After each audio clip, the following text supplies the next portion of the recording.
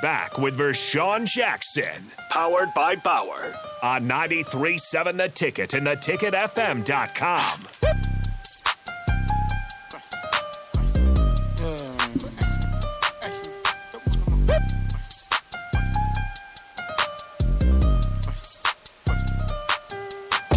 Welcome back to The Ticket, 93.7 on the Black Shirt. Terrell Farley, I'm with Bach, and we are powered by Bauer. Yes. To all the Bauer guys, go out there, keep working hard today. You got probably about 6 more hours, you'll be okay. So, I forgot what we was talking about, Bach, when we left. What you got today? What you got? Let me just stop. We got some things to talk about. Oh yeah. We were saying basketball. NBA. Yeah. This weekend, we're gonna start off with the Miami 3-0. Yikes! Under the Knicks. I mean the Celtics. Yeah. What do you think about that one? Well, I'm a Celtics fan, so I'm not too excited about it. I will say this, it's rare that your team gets just, it's getting destroyed like this, and yet I find it hard not to cheer for the Heat. I mean, they're just not actively against the Celtics, but in general, it's just a great story. Jimmy Butler's so fun, what he's been able to do to turn it on these playoffs, but mostly that was a team that was a quarter away from not even being in the playoffs because of the play-in game. Now they are really humbling the East. I mean, I mean it. As the 8th seed, they beat the number 1 seed 3-1. They got rid of their coach. The Celtics now look like, when they beat the Celtics, of course, the 76ers got rid of their coach. The Celtics, who knows if they're going to keep Joe Mazzulla after this. I mean, this is a coaching mismatch. I mean, Eric Spoelstra is one of the best coaches in the NBA against a rookie coach that, just kind of taking over a situation that probably wasn't all that great to take over. I mean, as far as, kind of what was going on with that position before it. Great in that he inherited a great roster and a good organization with Brad Stevens. But, this might be a run that Miami makes that gets the top 3 seeded coaches in the conference fired. So, I mean, it's just intriguing. I mean, all the role players are stepping up to the roles. The Celtics, though, I mean, yesterday was more about the Celtics to me than the Heat because it was just a must-win situation, and they came out flat. Couldn't, their stars didn't play well, and it's you're starting to have those discussions in Boston. Part of it because of Jaylen Brown has been not necessarily all the way bought in and coming back to Boston when he's kind of asked about it in his past. He's a guy that you'd be interested if he'd be the number 1 guy in his team, with his star raised a little bit. He's kind of overshadowed a little bit by Jason Tatum there. So there's this whole talk about do you break them up or they sit 2 similar type of players. You get a big return for Jaylen Brown. If you do re-sign him, he's going to get the biggest contract in NBA history for now.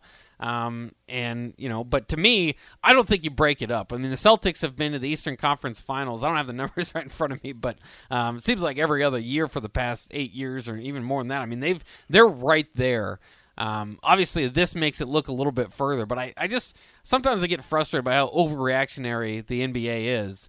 I mean, you're in one of the Final 4 teams, so even if you're getting blasted like the Lakers and Celtics are, it's still a relatively successful season. Now, here's my question for you. Have there ever been a team from the Western Conference and the Eastern Conference get swept 4-9? I'm sure it's happened. I haven't seen it, actually. I don't know that.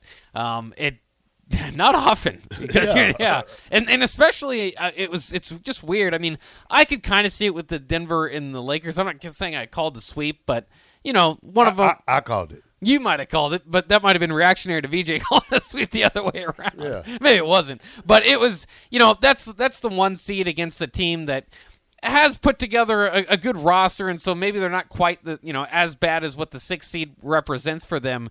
But that's not a great Lakers team. We've seen great Lakers teams. That was kind of an over, they might have not even made the playoffs going into the last couple of weeks either. So that one you might have seen coming. This Celtics Heat one's surprising. That's a series that went 7 games last year. Yeah. So my question is that the Lakers, they're in trouble. They're in trouble. And plus, you lose at home. Both of them loses at home. So, and like I was trying to tell Vershawn the other day, which the captain don't listen, is that Anthony Davis is not a center. And what's the center for Denver? Jokic, yeah. Jokic is taking him to school. Oh, yeah. So, and that's not your average center type of player anyway. But Anthony Davis doesn't weigh enough. First of all, he doesn't. LeBron can't do it by himself. Besides LeBron and Anthony Davis and probably the other guy they picked up later on in the season, that's all the Lakers probably have. I mean, just scoring wise, and you don't have the toughness down the stretch. But like LeBron, he's probably the only one. And Anthony Davis, he doesn't weigh enough. So and he does and for me watching the game the other day is just Jokic was just taking him to school. Yeah, and I mean Jokic is an offense in and of himself, and obviously gets that thing running with the Nuggets. But the emergence of Jamal Murray, reemergence I should say, because he's really getting the bubble. He's been injured the last couple of years. Kind of probably helped write the narrative that Jokic and the Nuggets, can't push to that next level because of his injury the last couple of years. I mean, he's their number 2 guy. With how many teams are going to be doing too well with their number 2 guy hurt? And so to see him healthy again and then make this run, it's refreshing, and it's kind of a fresh coat of paint for the NBA if you get the Nuggets and Miami Heat, as we all look to see probably in the finals here. It's not the Celtics Lakers as far as like brandability, but it's still going to be a very entertaining series once you get down to it. A 2-time MVP against one of the best playoff runs we've seen in quite some time in Jimmy Butler. And as far as the NBA is fixed crowd, if the NBA is fixed, I don't know what they're doing with this Eastern and Western Conference Finals, and I don't know why San Antonio is getting the best prospect to come out in 20 years. So the NBA, maybe they're trying to patch up something in the NBA is fixed conversation if it is, but it doesn't look that way right now. So if we had to name an MVP right now for the playoffs, who would you go with? I think you'd have to go with Jimmy. I think Jimmy Buckets? Jimmy's earned it, yeah. Jokic might be up there, Jokic too. just has to be up there, yeah. But just because what are they doing? I mean, like you said, Miami deserves it because they was the number 8 seed, probably a 9 seed playing in the play-in game. But, and you have to give it to Jimmy Buckets. And that's probably the coolest nickname we probably heard in the last 10 years in basketball. And that kind of helps them. But like we said, this is probably one of the times that you're going to see the Eastern Conference get swept in the finals, and you're going to see the Western Conference get swept in the finals. So it is, and I think the game, we know it's going to happen, Denver versus Miami, because I don't see either one of these teams coming back from a 3-0.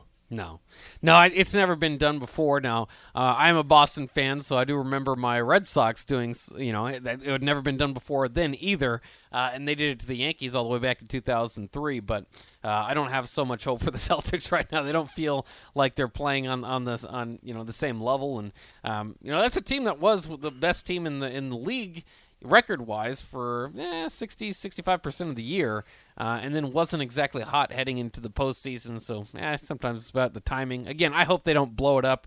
Maybe make a change at coaching, but we'll kind of see what the future is for those programs. Which team would you favor? Just kind of think of it right now. Nuggets, Heat.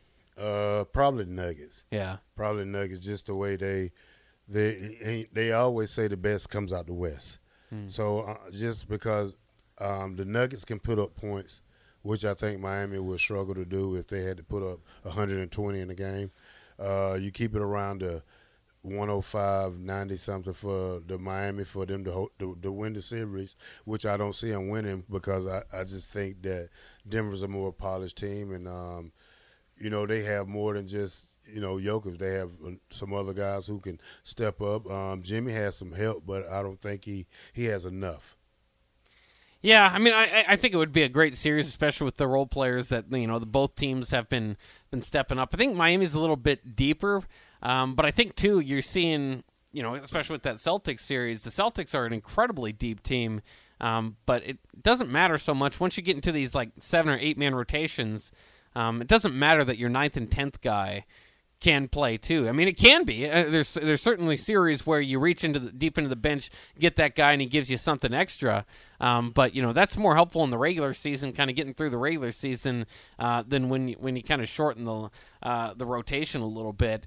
And each team has a very good rotation. I'm torn on which one I would go with. I think you're right that the Nuggets probably is a better bet because it's a better team.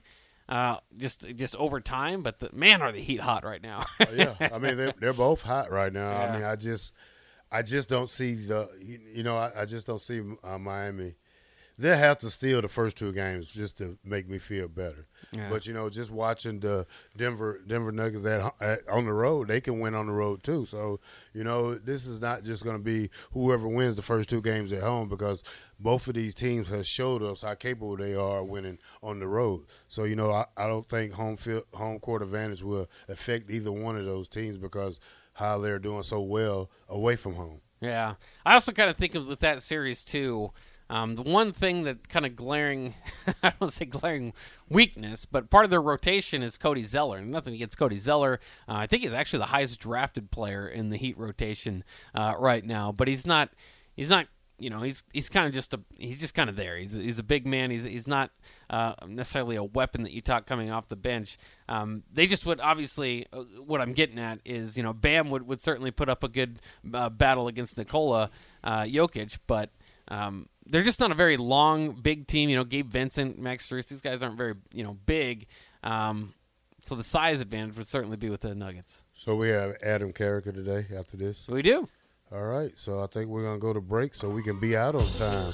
It's good thinking. Yeah, I'm good. I'm good like that, Bach. Quick on your feet, aren't you? Yeah, I'm quick on my feet. Give me a little time to eat my little treat over here. Oh, yeah. Delicious food brought in this morning. Yeah, I got to meet. Birthday. Hey, AD, whoever that guy is, you tell him the black shirt wants some.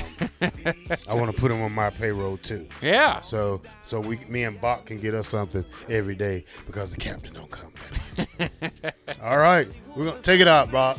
All right. This is the captain here on 93.7 The Ticket. One more segment again leading into the Adam Carricker show coming up here on the Ticket. Coming up here in just a bit. We'll wrap the show up coming up next year on 93.7 The Ticket. Crazy.